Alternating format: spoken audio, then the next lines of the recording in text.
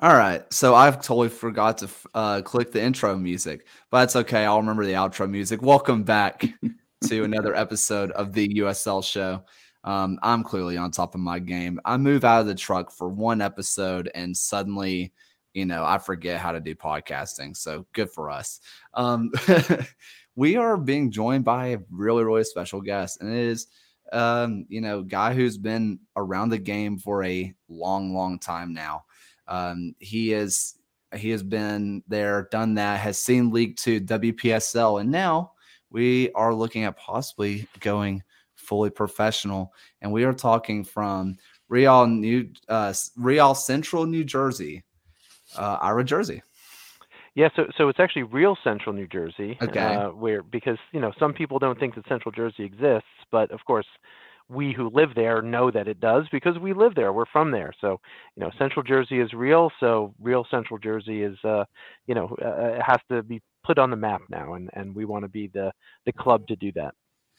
Well, that was one thing that when I was reading about the club and all that kind of stuff, because when we do our League Two and our W League, I like to get a little bit of a bio and get a figuring out who all is what, who like what certain clubs stand for, because some clubs are very upfront on their website and then with their academy of we want to make your kids professionals, and some of them are just like we want to serve the community. And one of the things that's right there on the front page is we aren't New York City. We aren't Philadelphia. We aren't wherever. We are Central New Jersey. Like we are New Jersey. And that was something that was like really cool to me, is that you aren't trying to ride the coattails of just some big city. You are who you are. Well, I think for the United States to become a soccer country, right, a proper soccer country, similar to some of the big soccer nations around the world, whether you're talking about Brazil or Argentina or places in Europe, we have a challenge just because of the size of our geography. But it really does come down to having local clubs, and not local clubs that are interested in just the profit motive. Certainly we don't want to lose a lot of money as a club, right? That's unsustainable, right? We can't do that Right. forever. But at the same time, the goal is to try to become part of the community, bring groups together, and basically try to better soccer and allow a pathway for those people who want to have a pathway from youth to college to pro, or just youth directly to pro. But then also, help people in other ways. I mean, we have an adult men's team now that's not in the USL system. We play in something called the Eastern Premier Soccer League, Mhm. and a couple of our players should be playing in college right now, but because of either grades or their own finances, or just English as their second language, so they didn't know that college was really an option. I have a couple of them. They're going to get scouted this Sunday by a college coach because they're good enough to play there. And Hmm. so a college coach said, "Hey, do you guys happen to have a speedy, creative attacker?" And I said, "Yes, I do." And this kid fell through the cracks because he's an immigrant. And it hopefully that's something that we can help everyone and lift up the community through the soccer lens. So, yeah, I mean, yeah, if finding ways to uplift local community is, should be on the front and foremost of everybody's mind. A place that so far has done a good job is the guy that is sitting to my right now, and that's Tyler with Lexington SC. Lexington's done a really good job of being included with the community. But Tyler, man, how you doing? I'm doing good. I'm doing good. It's just a busy week, but here I'm thriving. It's Ira. Just I know we're talking about how I'm doing, but I really like what you were talking about with that, given the community opportunities. And I know you guys got an academy system, right? So like, is that something that you guys really are just planning on making like your core? Because as Kaylor mentioned, Lexington is really all about the academy system being like the baseline, and then to build up. And now with you guys trying to expand and go into the USL, is that going to be instrumental for you all? So certainly the academy teams will be very important in general, but the way that we're doing our youth infrastructure is a little bit different than some others. So, I know South Georgia and Lexington and some other places, they're building out Hmm. their soup to nuts, 7-year-old up to 19-year-old player pathway. New Jersey is inundated with youth clubs. We have, youth clubs all over the place, and Right. many of them are very high level. So when you think about, the Players Development Academy, Match Fit Academy, Cedar Stars, Next Level Soccer Academy, all of these very high level clubs that are in and around our catchment area, right? So Central Jersey, we don't want to necessarily compete with them. We'd rather Hmm. others develop players, let players play at the level and for the club that suits them the best, and Yeah. then and then filter those players up into our system. So through our Hmm. USL Academy team, and then hopefully to the one of the first teams, whether it's a USL League Two team or the USL League One team, or on the women's side, our WPSL team or our Super League team.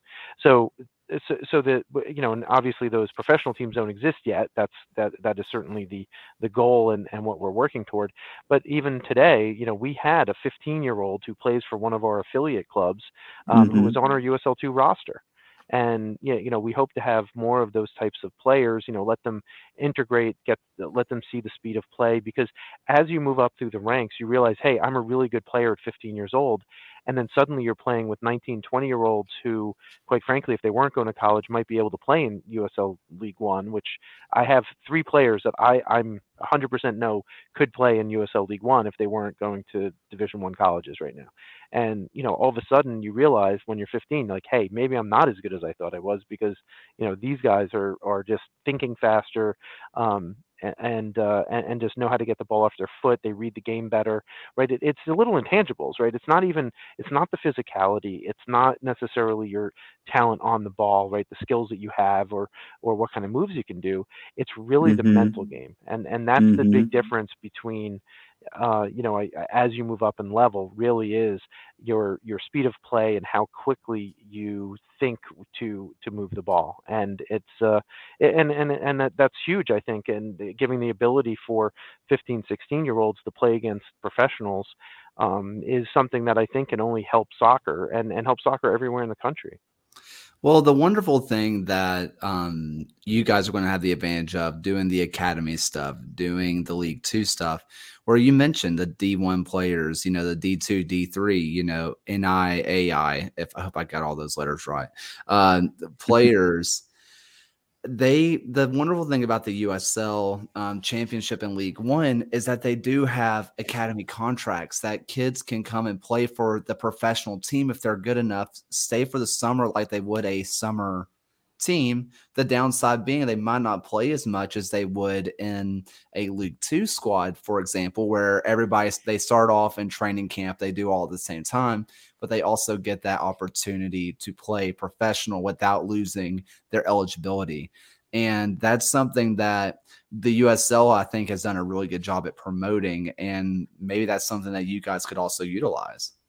Yeah, absolutely. In fact, one of the reasons why we really were keen on partnering with USL is the academy contract situation. So the ability for us to go to our youth partners, find those, kind of diamonds in the rough that could potentially play in a professional environment, and sign them to an academy contract, get them 4, 5, 6 games, like whatever the maximum allowed is, and have them train in that first team environment. Because I think that's important to do too, for 15, 16-year olds to just have that experience to see, hey, is this something that I think I want to do? Right? There's a lot of Hmm. people who say, hey, I want to be a professional soccer player, but realistically, what does that mean, right? What are the sacrifices you have to make? What is the training environment like? Guys will be nice in general, and women will be nice in general, but they also know that this is a person who might take my spot, might take my starting spot, and how Hmm. am I going to react to that? And sometimes you're going to get that bad apple, right? That's going to not be nice to you. So can you deal with that at 15, 16 years old? Because that's the unfortunate reality of competitive sports is you're taking away someone's livelihood, right? If they get an Right. appearance bonus and now they're not appearing, then, Hmm. you're literally taking money out of that person's pocket, right? So hopefully that doesn't happen in our club, but that is something that I know has happened in professional clubs, both here in the U.S. and in Europe. So but yes, the academy program is very important. In fact, this year, in 2023, we will have a USL boys academy team, and we'll be sending through our youth affiliate Next Level Soccer Academy in Pennington, New Jersey. We'll be sending teams down to the USL Academy Cup on the women's side. So we're really excited to be participating in in different USL programs to help the development of our player pool. Yeah, absolutely. Yeah. I was curious, sorry, Kayla, go ahead. Go now. It's not important. Go for it. No, you're good. I was just curious about the decision-making process that led you guys to eventually decide you wanted to go for a League One bid and a Super League bid, and what led you there, because not all USL 2 teams are in that mode or seeking that necessarily as actively as you guys obviously are. Yeah, so the first goal was when we first started to talk about this, which was quite frankly right before the pandemic hit. So we started in basically January of 2020, starting to talk about this. I think I had my first discussion with Joel Nash at the coaches convention in 2020. Right, that was kind of the first time we talked about USL2 and what we were moving toward. But the original goal was to say, okay, look, we have a great youth landscape in Central Jersey, but what we don't have is a really robust landscape for adult soccer. And so I was thinking about, going to a NPSL team or USL League 2 team and helping out as a volunteer, on either the business side or the soccer operations side. And what I realized at the time was that there was no team within an hour of my house. I'm like, this is crazy. Like, how is there not a team in the Princeton, Trenton area? Like, think about how many national team players came out of this area. Think about how many players go, high level players in MLS draft picks go to Rutgers or Princeton or Rider University, right? Like, and all of those are right in our area. And it's like, where do these guys play in the summer? Like, they don't have anywhere to play. So it allowed us to. So the first thing was, we said, okay, I'm going to create a USL League 2 team. We'll start on the men's side. We'll build that out, and then we'll grow into having a women's program. And it just happened that one of the people, one of my partners now, Ben Kernleck, who said, he's very involved with Next Level Soccer and with local New Jersey ODP, and he's been a coach for a very long time and is just a soccer nerd, like as much, if not more than me. So he said, well, look, if you want to run the men's program, I'd like to run a women's program. So, suddenly now we have 2 partners. And then we brought on Jeremy Ryan, who was actually my assistant coach on my son's team in a rec program in our town. And he was like, I love soccer. You're so passionate. I want to be part of this project. And he owns his own marketing company. So he came in and is our third partner. And between the 3 of us, we've tried to grow the club. And, it's been really challenging because we started this whole project in the middle of the pandemic. We didn't even know until about 10 days before our first kick of our first game back in May of 2021 if we could even have fans in the stadium, right? Right. So we stopped selling season tickets. We had sold 80 season tickets, and we're like, we have to stop because we don't know if we're going to have more than 25% of the capacity in the stadium. So it has been a little bit of a challenge because I think our momentum kind of hasn't been at the pace that we want. But when it came to trying to build a professional franchise, the thing from our perspective is, look, we have a great event that's coming up that's going to get a ton of attention. It helped launch the Major League Soccer back in the early 90s. When the World Cup is here in 2026, I think that could be the next impetus. And I think U.S. Soccer and a lot of us soccer aficionados think this too. It's going to bring a lot of attention from casual sports fans toward the sport. And I think it'll bring in a lot of people who otherwise wouldn't love the sport.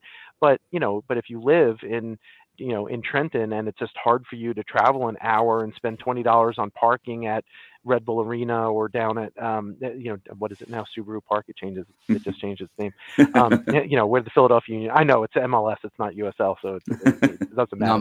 Not my area. But the point is, if you think about it, right, to go to an MLS game, it might cost you and for you and your family $150 or $200 to go to a game. And I'm not saying you shouldn't, because it's great product, it's great soccer. Look, I was a Metro Stars fan. As soon as I moved up to Northern Jersey in 1998, I had season tickets to the Metro Stars and the Red Bulls. But for a lot of families, it's difficult to get there, and it's difficult to pay that amount of money to go to more than 1 or 2 games a year. Meanwhile, for what it might cost you to go to one game, you can get season tickets to our team, right? So it's Mm-hmm. just very affordable, hyper local soccer, and an entertainment outlet, and something, get your kids off the TV and come and watch, high level soccer. Like that's the well, I say TV, it's really, get them off their phones and computers, I guess, Yeah. nowadays. Like, but the point is that we want to be, a community-based organization that allows people to get together and bring communities together. Our sponsors have been Mm-hmm. fantastic. They've been really supportive, and more have come on. That first year, it was really hard to get sponsors because no one wanted to sponsor events, right? But Mm-hmm. now, now that we've more or less totally reopened, it's been much easier. Like people have been coming to us to sponsor, right? And that's been Yeah. great. Yeah. So that's wonderful that you brought that up, because we were talking about this behind the scenes. So for people who are listening to this, whether it's live, I think I saw we had 30 some people watching on Twitter. Unfortunately, if you ask questions on Twitter, we can't see that on here. That's one of the limitations of StreamYard. So sorry. But we are looking to sponsor a W League or a League Two club. We prefer one that does both, but it's one or the other. And that's something we're looking at. We want to give back to the community. We want to grow, especially the lower leagues of lower league soccer. And something that you guys do that not a lot of clubs do, and it makes it really difficult, is you have which sponsorships are available.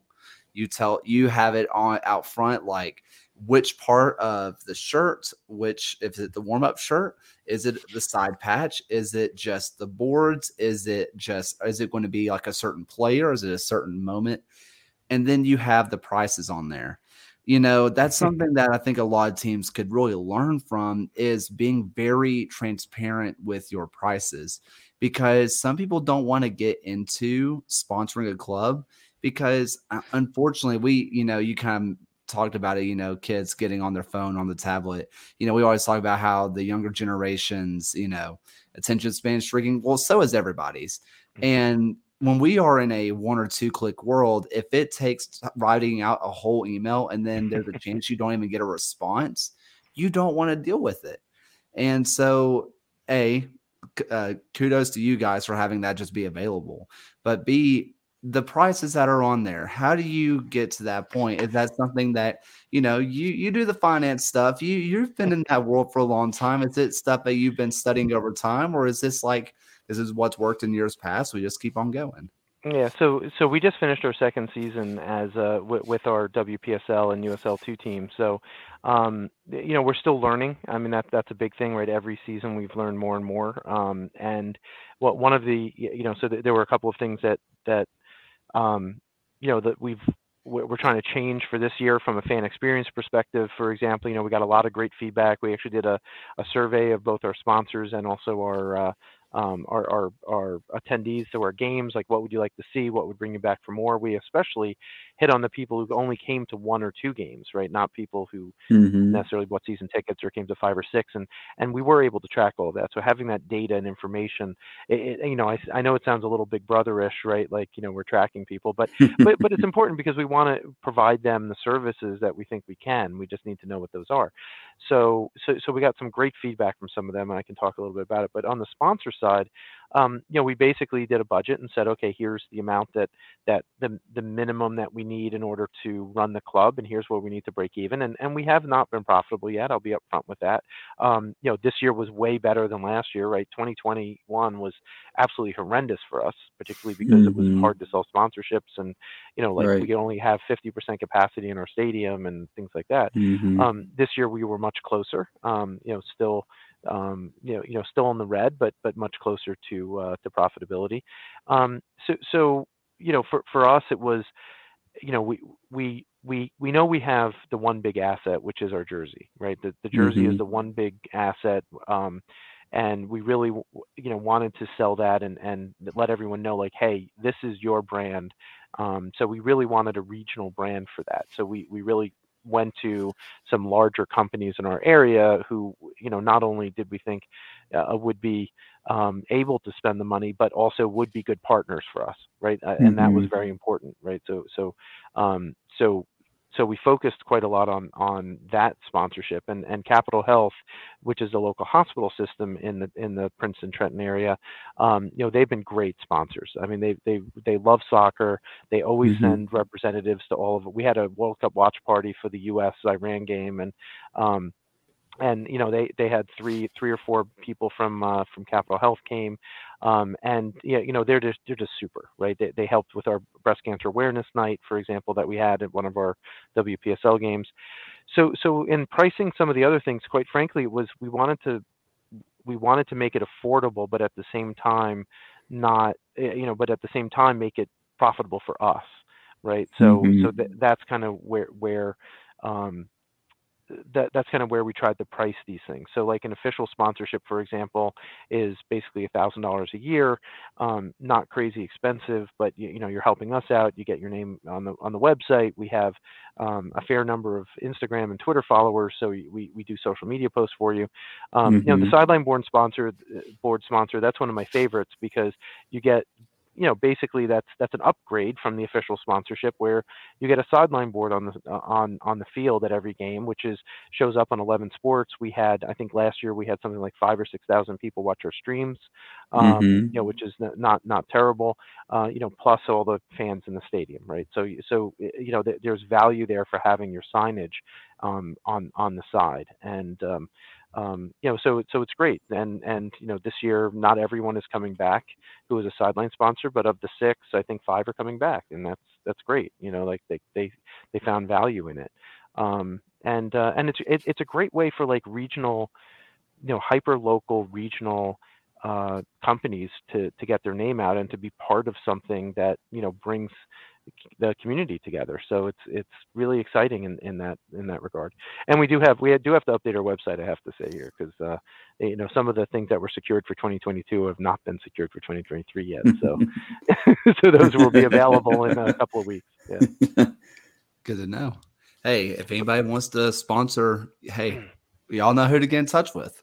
Yeah, I always think it's neat, like when you say, yeah, when you watch one of our streams and you see someone say we scored a goal and like this is the first goal sponsored by First Bank, like yeah, it's kind of neat, right? So it's Yeah. First Bank, it's the first goal, and then the first half was Mm-hmm. sponsored by First Bank. It's like it's great to have that financial partner as well. So it's really fun. And the nice part is like things like our jersey sponsor, for example, they're coming back for 2023 as well, and they wanted to like immediately. So it's great that Capital Health is really helping us out. Yeah, this Love is it. one of those things. It's one of those things that I think a lot of, and you're very transparent with saying, it's not profitable yet, right? But I think one of the things that I think is a common misconception is that a lot of these clubs, like you mentioned, it's not profitable yet, but it's getting there, right? Not not all the time is it just a money pit that you are for sure going to lose all your money forever and ever. Um, and because that's what's really scary about building any kind of business. And whether we like to admit it, football, soccer is a business. Mhm. There's the side that we watch and we talk about, we commentate on, and we enjoy. But there's some financial advisors that are in the back room going, fellas, that's saying You know, that's a really good point because it has to be a passion of love, but first and foremost, we do approach it as is it's a business. Look, I'm at my day job right now. I'm wearing a suit and tie, and my suspenders. I look very much like a banker, even though I'm not a banker.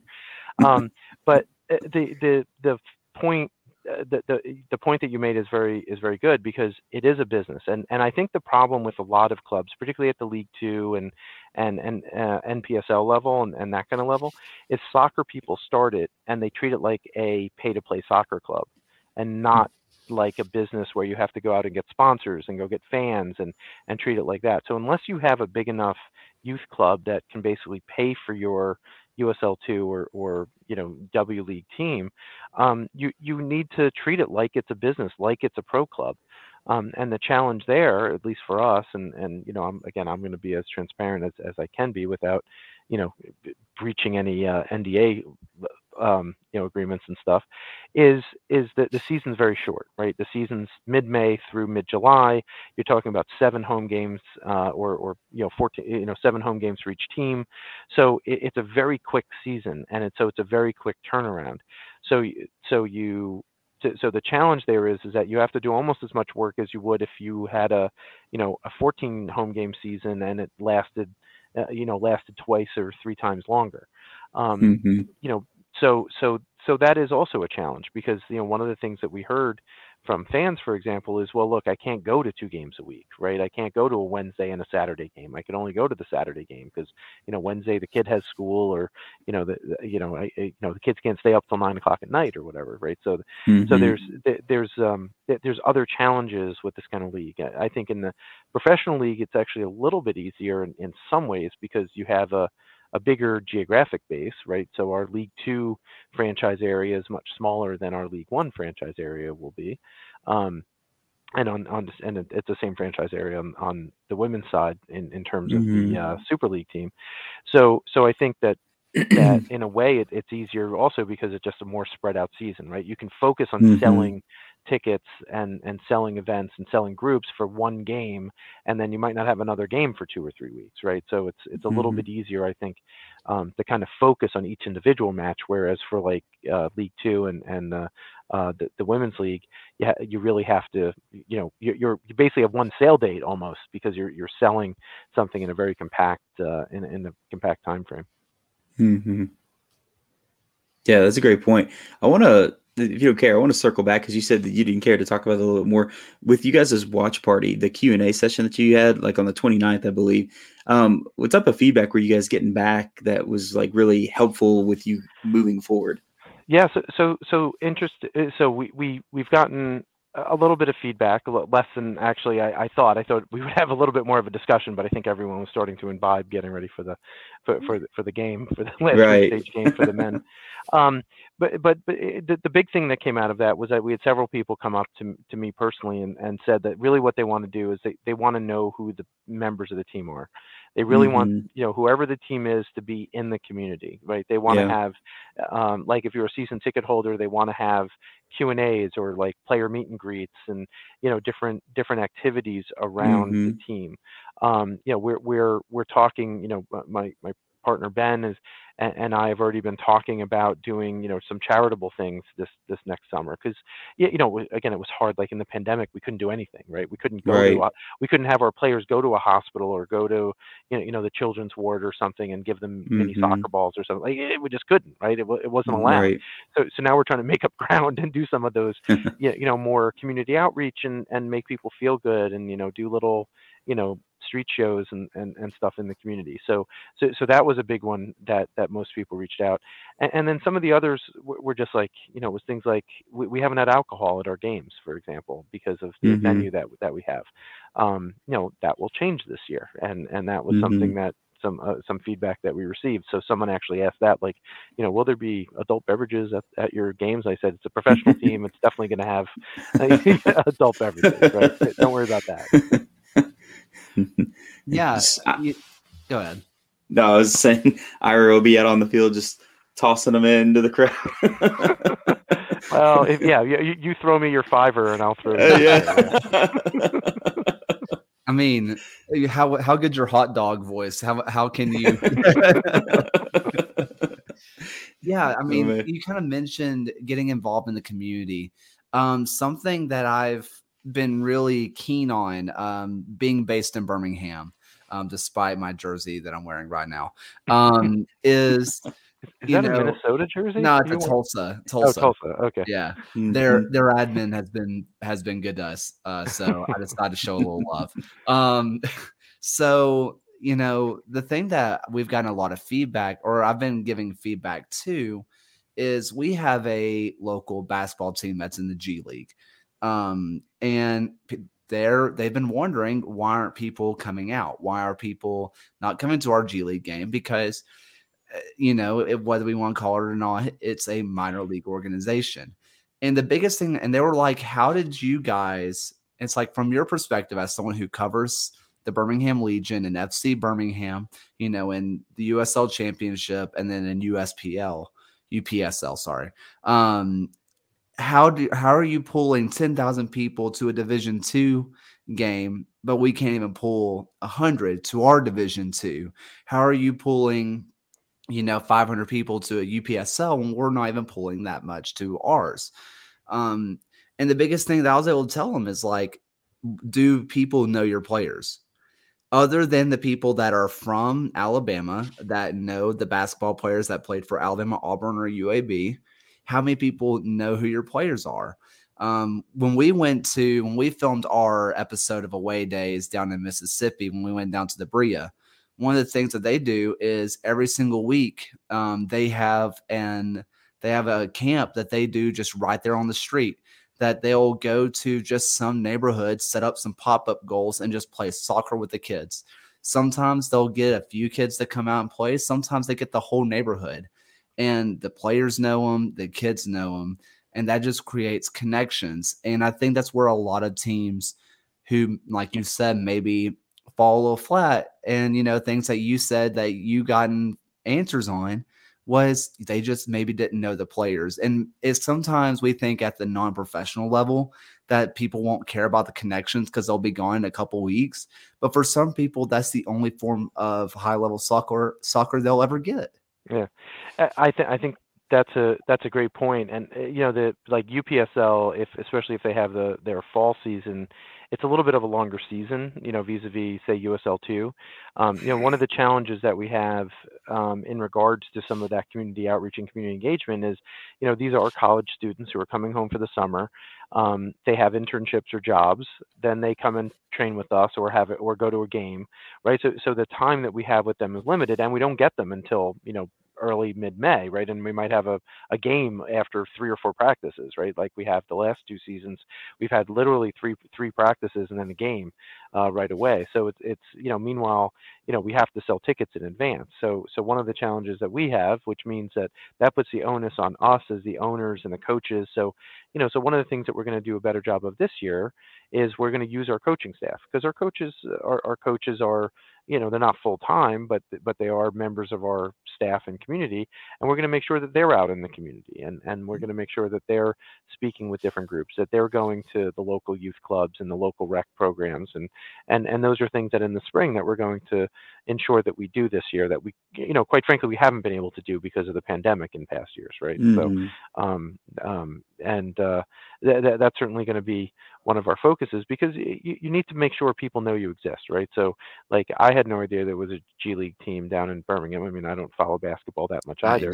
Yeah, but the thing is that there is an awareness issue, right? And you have to make sure Right. that people are aware that your club exists, otherwise people won't come, right? And there is a finite amount of time as well for people to commit to. So they have to make that choice. Like, what are you going to commit to? That's why, one of the things that we heard from feedback from people who only came to 1 or 2 of our games was, look, I can only commit for going to 2 soccer games a month, and I also have season tickets to the Union, right? So I'm going to go to I'm going to go to 2 RC&J games, and I'm going to go to 2 Union games in a month, right? So that's a challenge as well. Is how do families allocate their time, right? And it's probably, again, I think it's a little bit easier when you have a longer, more spread out season than it is when your season is incredibly compressed, like ours is in League Two and the W League. So I have a question about going forward with the Super League. So you've had a Mm-hmm. pretty successful, WPSL. Your players are great. I've been keeping. We had players in both the D2 and the D3 national championship games. Yep. Mm-hmm. I'm pretty sure I saw that tweet come out at some point. I was like, that's really cool. I know whenever Yeah. following Alabama FC, I heard your guy's name come up a lot because it's like, check out what's going on in New Jersey. But when you're going to Super League, a lot of people, now we've talked to, people in Super League and W League. We've had a wonderful experience with that here, interviewing those people. But we're starting to come close to the time that we're supposed to have a season soon. The first season is supposed to be coming up this upcoming year, and we Mm-hmm. don't really know a lot. But I'm pretty sure it's been announced that it won't launch till 2024. 2024? Yeah. Okay. What year is it? Oh, you're right. I think you're thinking 2023 already. I mean, we're close though. We should start to hear about technical staffs and the like probably in the summer of next year would be my guess. Yeah. So this is the first time though that we've really seen a dedicated Division II women's league. You know, a lot of times before, people like in WPSL, UWS, W League, it's like this is the second highest division of women's soccer in America, when in all reality, it's equivalent to the fourth league and for the men's system. This is going to be the true, second division. When you're looking at investors, when you're trying to find people to get involved, what are the conversations like? Because it's professional. It's the same exact thing as the championship financially, in the sense of CBAs, salaries, that kind of stuff. But it's also a complete unknown commodity in this system. How do you talk to investors about that? Well, so firstly, we talk about it that, look, we're a startup. We're just like any other business that's starting from scratch, because we are, right? There's no ifs, ands, or buts about it. But there is a great opportunity, right? And the opportunity is when you have both a men's team and a women's team. For one thing, you just doubled the number of home games. So, you think about USL League One and the fact that they added a couple more home games now, or a couple more games to their overall season. One of the reasons to do that is, you make most of your money from having home games. Yes, there's a cost to it, but you're going to play anyway, right? You're still going to have the stadium rental. You're still going to have the lights. You're still going to have the staff and the security and everyone else. Better to have, be Richmond Kickers and have 6,000 people in the stadium than 2,000, right? And the thing is, if you can double the number of games that you have, yes, you're in a way, you're doubling your cost for the players, but you're not doubling your rent for the stadium. You're not doubling your rent for training fields.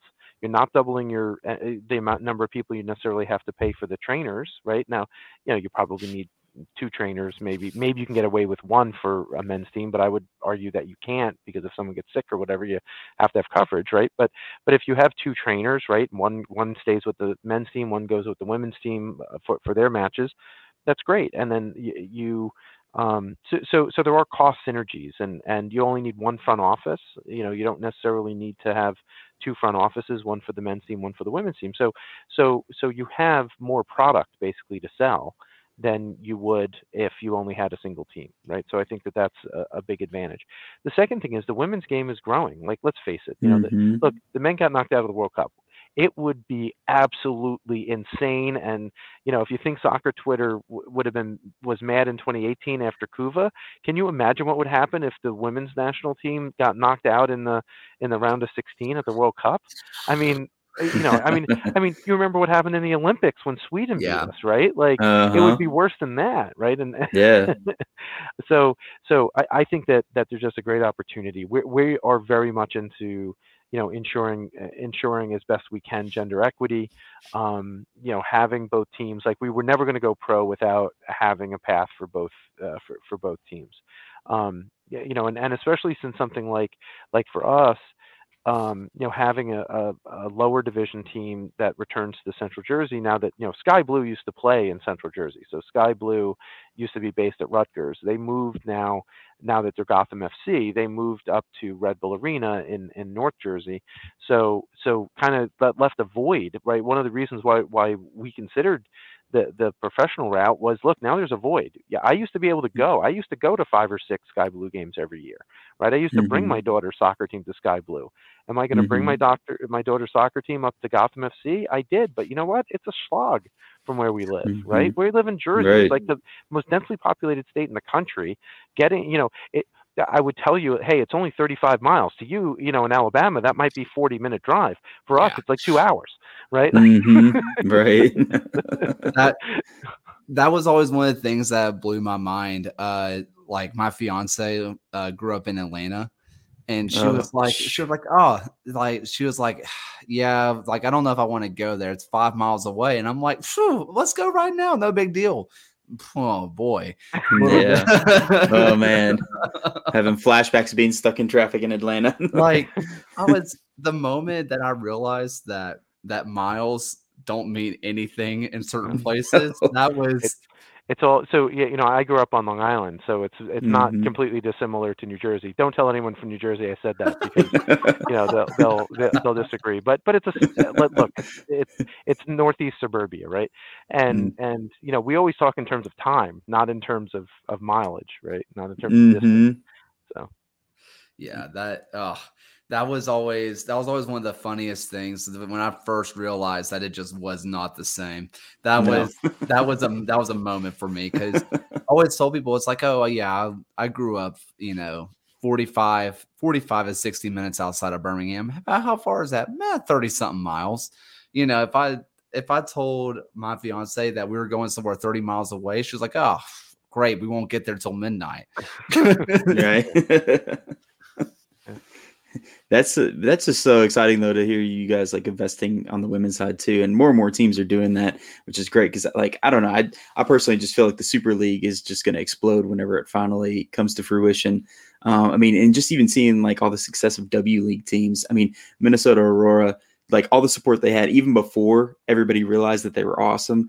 Like they just managed to garner so much community buy-in, and then people like outside of the community, just all over the country that knew anything about W League, they were wanting to follow them, and then they had an amazing run. And I don't know, it's just hard not to feel like some of that energy came from everybody just rooting for them and being like, wow, like this is a cool team I want to get behind. So I mean, I know I'm excited for our W League and Super League teams like that.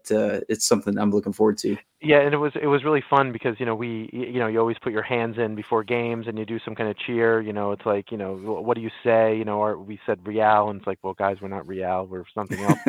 and we had this hashtag, Get Real, which was our original idea for a hashtag, and that kind of wasn't great either. So like our some of the players on our women's team came up with the idea of Be Real, right? So Yeah.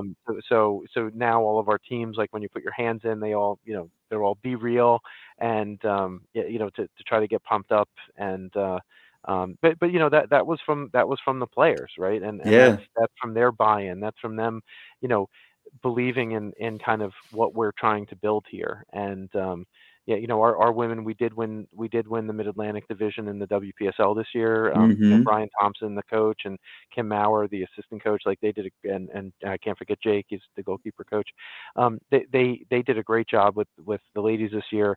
There was just such passion. We had a high school senior scoring goals for us, right? Man. So, and now she goes to Lehigh, and she was, I think, she got all kinds of accolades, right? Like freshman Right. player of the year and things like that. And it was really just absolutely amazing for, absolutely amazing for the ladies this year.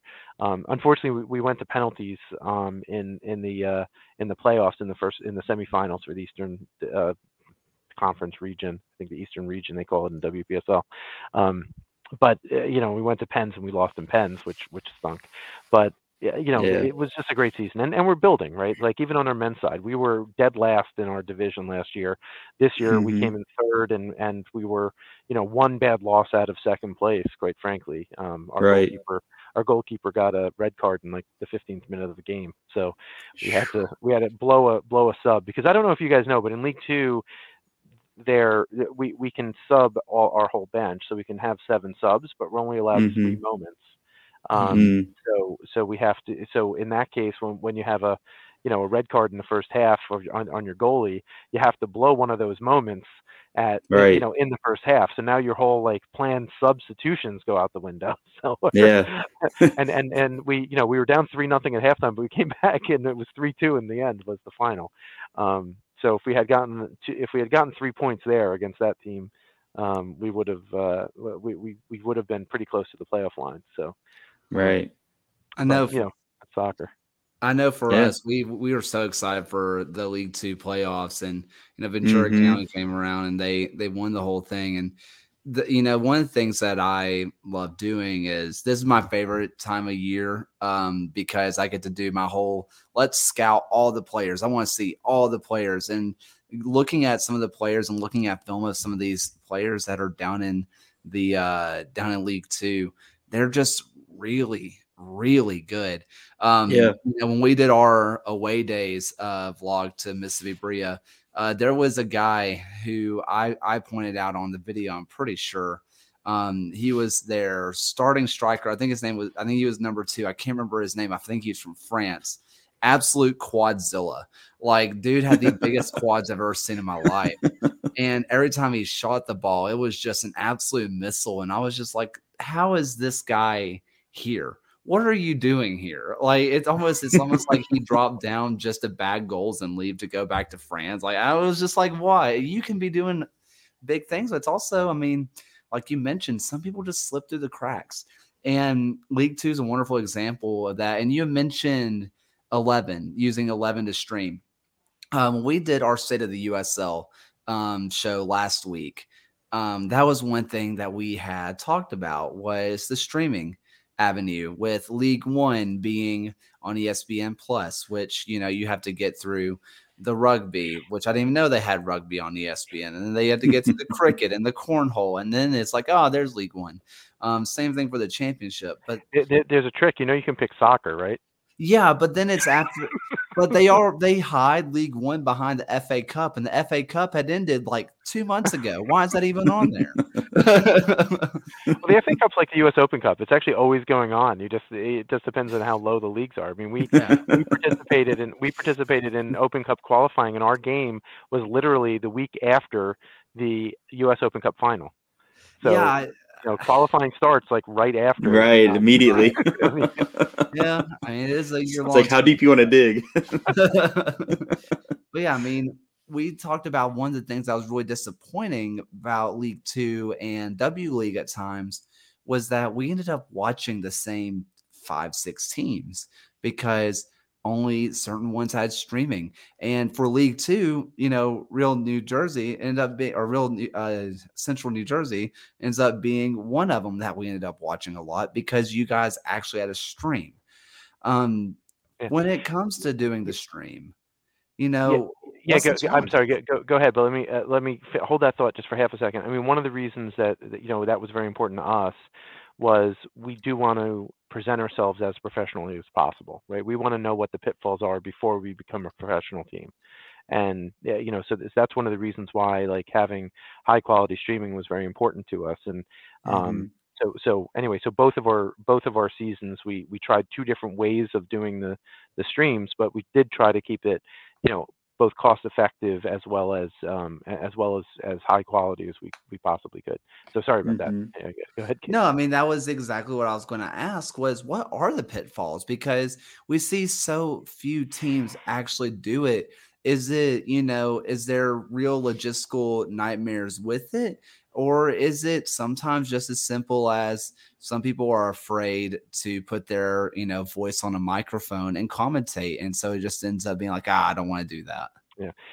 So finding a good, play-by-play and color commentators can be sometimes a challenge. I mean, that's for sure. And I think it depends on where you are. Like we're kind of lucky in where we are because we have a number of local universities that have communications programs and sports communication, sports management type programs. So we're able to tap into those and partner with the local universities in order to get the people who think about it, to do a stream properly, do it the way that we do it. You need one camera person.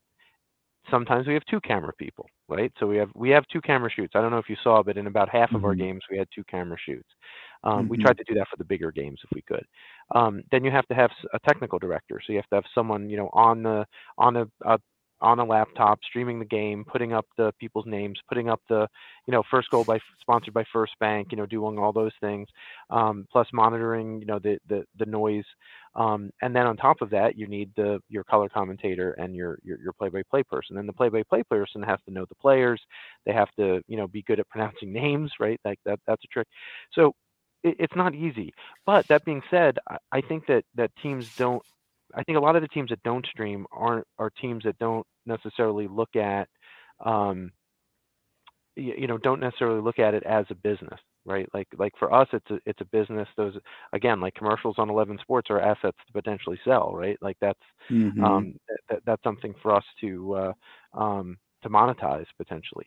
And so having so it was important for us to have that quality of broadcasting. But it's not easy. You have to think about it first, right? And it takes effort to find the right broadcast crew. Once you have it, it's all planning, right? The when people talk about warfare, for example, just as an example, like people talk about tactics and what equipment you're going to have on the field. Military people, all they think about when they talk about going to war is logistics. How do we get the material to where it needs to be, right? That's what they think about, and it's the same thing, quite frankly, with something like League Two in particular. We plan all the way up until first kick, and then after first kick, it's actually quite easy. The season itself is actually simple. It's everything before the season that's a pain in the butt, because you have to plan all of these things. You have to make sure everything's in place. You have all the vendors. We know where the food's coming from. This year, we know where the beer's coming from. Right? Those are all the things that, like, over the next 6 months, I have to do, right? And Right. coordinate, get the liquor alcohol site permits, right, from the state and all that kind of stuff. Make sure we have a police officer there, right, because that's a requirement, and all these things. So those things are non-trivial, right? But I think there are some teams that do it exceptionally well, right? You think about just in our division, you think about the Ocean City Nor'easters and Reading United. They are great, and I'm glad that one of the nice things about being involved with USL in general is everyone is friendly, right? I have a couple of mentors who are other owners of other League One clubs who are giving me advice, right? I spent an hour on the phone with one of them last week going through, like, line by line, like, is this a realistic number for this expense, right? And went through it line by line. And if I call the owner of Ocean City or the owner of Reading United, how did you do this? What's the best way to sponsor this? Like, we bounce ideas off of each other. What works? What hasn't? Because we all want to succeed. We all want everyone else to succeed. And it's on the field we're enemies, right? On the field we want to crush each other, right? But off the field we are partners, right? Because we are creating product that we want to see. And let's face it, us beating Reading United and the last game of the season to come in third place and come ahead of them, in a 2-1, we had our one third division, or excuse me, we had two third division players, but our one third division field player scores the winning goal, like, in the 85th minute. I mean, it was just so exciting, right? But that that's the type of fun environment that you want, right? You want those close games. Like, it's occasionally it's nice to have a blowout and win in a blowout. But let's face it, like, how many 2-2 draws are just like nail biters and, like, everyone, balls hit the post. Like, that's the kind of stuff that you want, right? That's what makes the game fun. The back and forth, not, I mean, yeah, great for Portugal winning 6-1, right? But let's face it, I stopped paying attention after 3-0, right? Like, it was fun for the Portuguese, yeah, sure, but is it fun for a neutral player, a neutral person? No, not so much. Yeah, you're right. Kind of gets that whole, like, vibe of just nobody scoring at that point, because it's the same thing happening. Versus, like you said, I could definitely understand where you're coming from with the whole going back and forth. That's super exciting. I mean, that's like with any sport, right? Everybody wants to see those exciting moments of, like, who's gonna land that final blow. Yeah, sorry, go ahead. You were going to say something, Ira. I didn't mean to cut you off. I was just reading one of the comments from Andy King here about Corey Herzog having played for Reading United. Yeah. Are you guys also going to sign Corey Herzog? Because you're one of the few teams left. Sure, maybe for the Open Cup. Yeah, sure. We'll join. They'll play in our EPSL team. Because that is one of the interesting things. Because they changed the format of the U.S. Open Cup, and now we're going way off script, right? Whatever show notes you have, it just might as well throw them away now. They changed the format of the U.S. Open Cup, so now that the Open Cup, starts in March, this past year. Ocean City Nor'easters, they qualified because they won our division, and they qualified again because they won our division again. It helps when you can house people and they can spend their whole day at the beach, right? When they're not training. Good for them. They have a competitive they have a competitive advantage for players that we don't have. But they but they won, and their problem is that they don't have a full year adult team. So we're interested in having a full year program. So that's one reason why we created our Eastern Premier Soccer League team that plays in the fall, that has a fall spring season. It does overlap a Mm-hmm. little bit with USL2, and there's a couple of players that we have this year that will probably make the USL2 squad. Um, Mm-hmm. but they'll also be able to, play in the U.S. Open Cup. Like so, if we had made the U.S. Open Cup because we won the Mid Atlantic Division of USL League Two, then we have a men's team that's ready to play in that first round of the Open Cup, right? As opposed to Ocean City had to like call in players from former players of theirs or just people who were around, right? and and and it was definitely easier when the Open Cup started in May, right? Because you could have League Two Mm-hmm. and NPSL teams actually participate without having to cobble together some random group of guys. Um, so anyway, so that's one of the reasons why we're very keen on having a full year team even at the amateur level.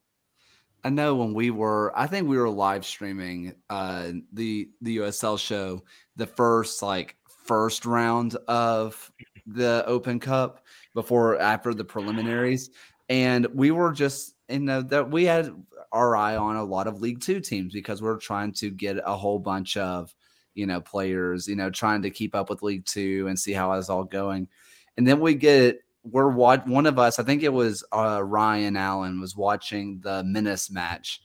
And then he was like, and he stopped somebody. He was like, hold on, I need to say something. He was like, Corey Herzog just scored for the Des Moines Menace. And we're like, hold on. What was he doing there? Yeah, that was a real moment for us of like, Corey Herzog, where is he going to end up next? What a guy. Hey, you could Real could go after Cavasel. He's available. I mean, dude, he has been for like 18 teams. He's played everywhere. But I mean, just kind of wondering as we start to get to some final thoughts of the night, looking ahead to next year, looking at League Two and your WPSL team, when you are doing your open tryouts or you're doing your tryouts to just join the club, right? What are you guys looking for? Because it's really difficult you aren't an academy team, so you don't have just a set system or set tactic that some person from above is telling you to play. It's a short season, so That's not wholly true. I mean, part of my job is kind of the sporting director, so we have a bit of a style of play, but yeah. okay.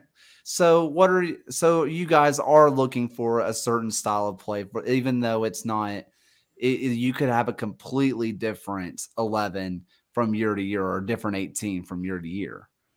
Yeah, that's true. I mean, I think that there's two things. I mean, one, if you recruit players that have a high enough soccer IQ, they should be able to adjust to what you want to do in relatively short order, right? Like, certainly it's, again, the first game or two might be a little bit ugly because you've only had 3 or 4 training sessions. But once you get into the, 15 training sessions and you're 2 games in, it should be a noticeable what your style of play is. So I do think that, and we have a style of play that is it's not direct, but it is relatively fast build up. Like we're not just a meandering Man City type of team. We want to we take the attacking team thing very seriously, right? We really want to be an attacking team, but you also can't ignore the defense, right? But we have basically a transition style of play that we want to play, and it's not just long ball, right? That's not the point of how we want to play. But we do have a distinct kind of set of here's the type of players that we want to have in each position. So we do have kind of positional profiles that we want to see, and look, if you're a really good player, we might play you out of position. So we have a player who was on the MLS draft list last year, but decided actually not to. He decided to do a 5th year at school and take a COVID year instead of being drafted. So anyway, we played him out of position the first year because we didn't need him in his natural position or the position he played in college. But we had another positional need where we thought his profile fit really well. And he was probably one of the 3 best players on our team, right? And even though he was playing out of position. Now that we weren't a great team that year, admittedly, but that. But again, the point is that if you're a good player, you should be able to adjust reasonably quickly. Open tryouts, yeah, we have open tryouts during the window when NCAA allows us to. So in December and January, so Christmas week and the first week of January. It's hard to make our team because we invite in some players that we expect to be on the team or that we've invited to be on the team already because we want to say, like, where are these players vis-a-vis the players we pretty much know were on the team. And last year we found one or two guys who were as good or better than the guys who were at tryouts, and they made the team. But it's hard, right? Because I think what a lot of people don't understand, everyone thinks, oh, I can play USL League 2. I'm really good.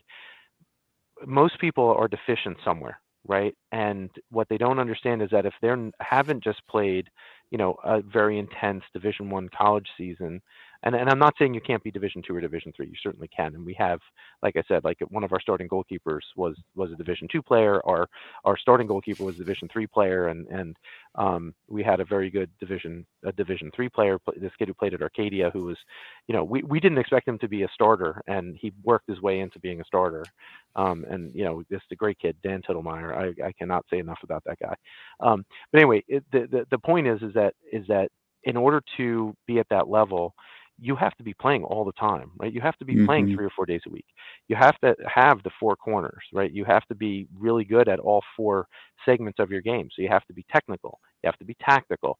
You have to be physical, right? If you're not physically fit and you can't run, like we have a tryout, you're going to play for 60 minutes. And if you can't run for 60 minutes, you're probably not going to make the team, right? It's that simple, right? It's a game that goes on for 90 minutes, and we only get 7 subs. So, we can't sub everybody. So some people have to stay on the field. And then, quite frankly, and this is where most people I think are deficient, and that's soccer IQ. That's just your mental ability, right? When you pass the ball and you make a bad pass, or someone doesn't control a pass, do you get your head down? Do you be mopey? Do you yell at that player, right? That just get up and do it again, right? Be resilient, right? We look for players who are resilient. And one of the great things about sports, I think, and one of the things that, quite frankly, I'm going to be a little philosophical here, if you'll allow me, is absolutely. I played on teams that won every game in a season, and I played on teams that lost every game in a season. Right? And it sucks to lose every game, but you know what? I got back up. We brushed ourselves off. We added a couple of players, and then we wound up going out and winning the league the next season. And resilience is important, and I think that's somewhere where sports in general can give good life skills for people. In that, just make sure that you know how to be resilient. And that's come in handy in my career. Look, I've been doing I've been in this business for 27 years. And, Wall Street is a pretty cutthroat business in general. And, sometimes you're going to get knocked down, and you just, it's that thump-a-wumping, right? Sometimes you get knocked down, you got to get up again. You're never going to keep me down.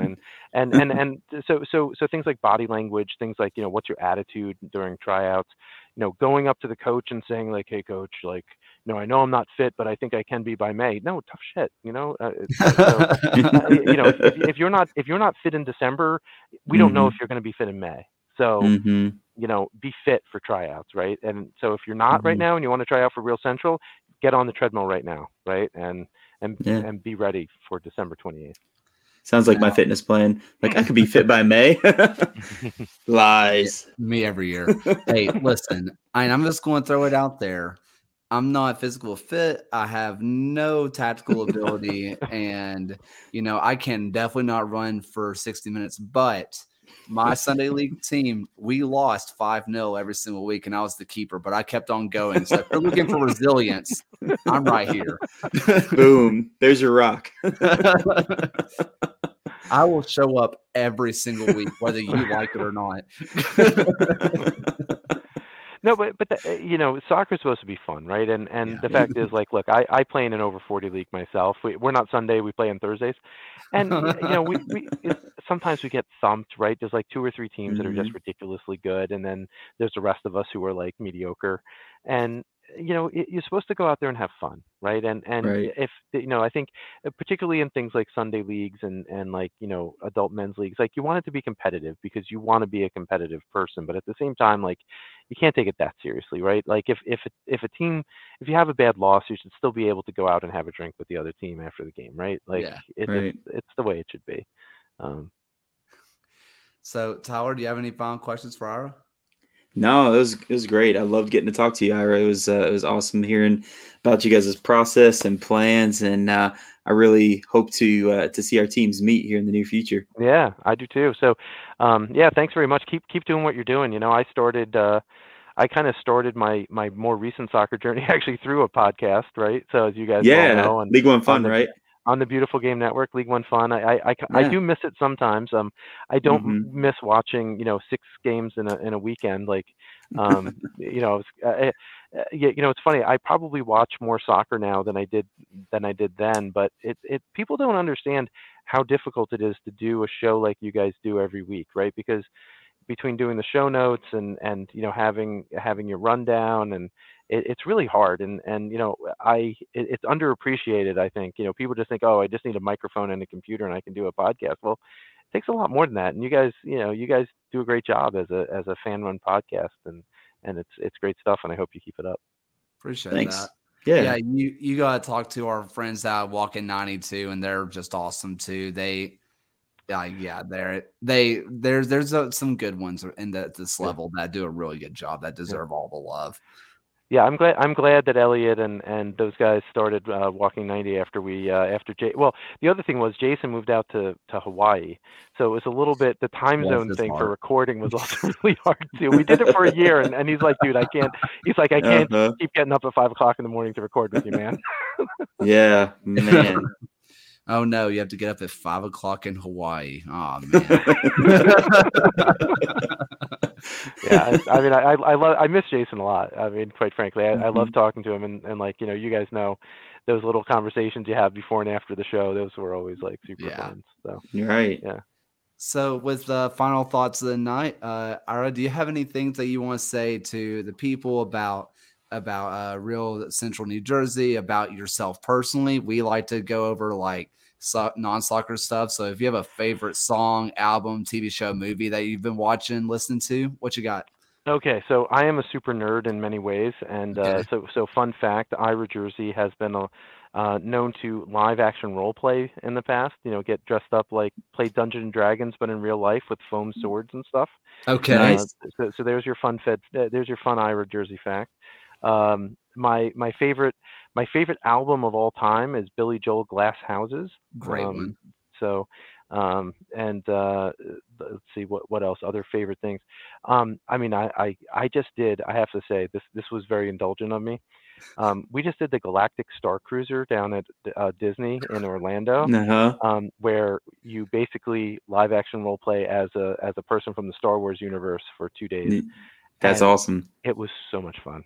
I mean, I have to tell. I mean, it's way too expensive. Like it's super expensive, but it's so fun. I mean, it was great. It was really good. Like you get the lightning lanes for all the Star Wars things that everyone else has Uh-huh. 2-hour waits, and you have you walk in and it's like 5 minutes. Yeah, just check out. I put it out an Instagram post on my personal Instagram. Just take a look. It was great. Yeah.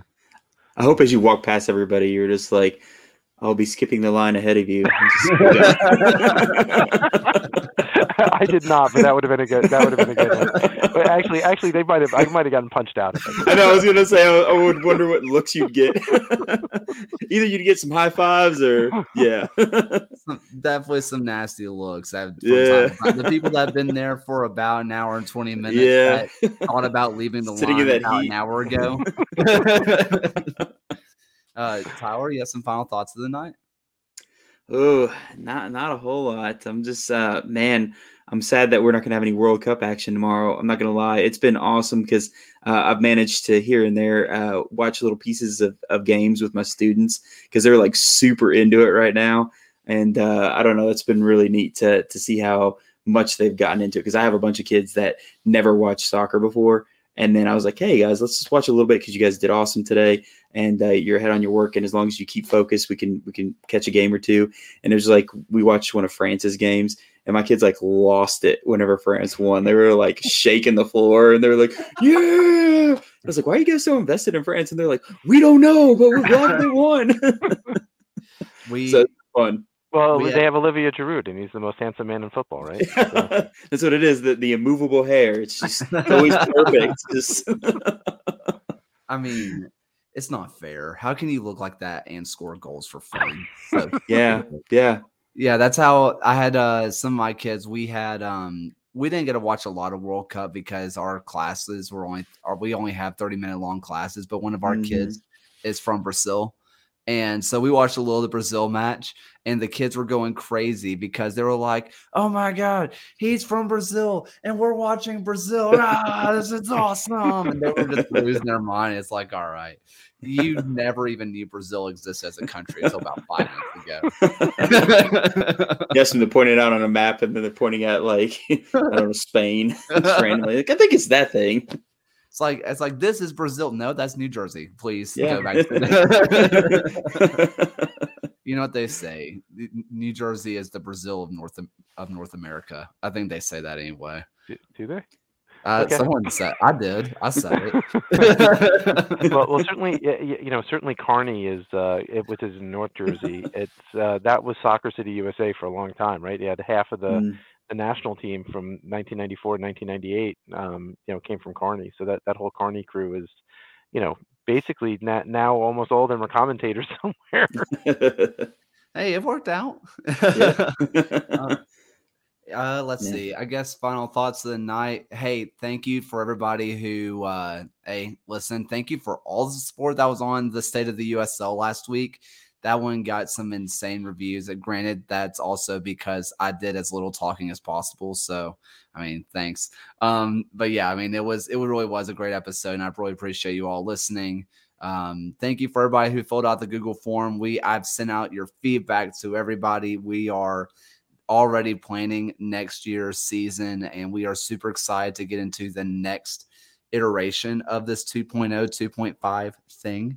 And we do have some more off-season content. So we have more interviews coming up. We have some watch-alongs that we're planning. So I'm super excited about that. And I usually have one piece of music that I recommend. This week, what I listened to on the way to North Carolina. I got it. Okay. Beethoven's Sixth Symphony. Just give it a listen. It's a good one. If you enjoy that kind of music, you'll like it. If you don't, just give it a shot. Just trust me. So awesome. Ira, thanks for coming on. It was awesome. Yeah. My pleasure, guys. Yeah. Be well. All yeah. Right. And so thank you all for listening. And for the first time and only time of night, go ahead, cue Alan's voice. Thank you for watching another episode of the USL Show. This and every episode is brought to you by the Beautiful Game Network. Find podcasts and other written work at bgn.fm. Once again, thanks for stopping by, and we'll see you guys again next week.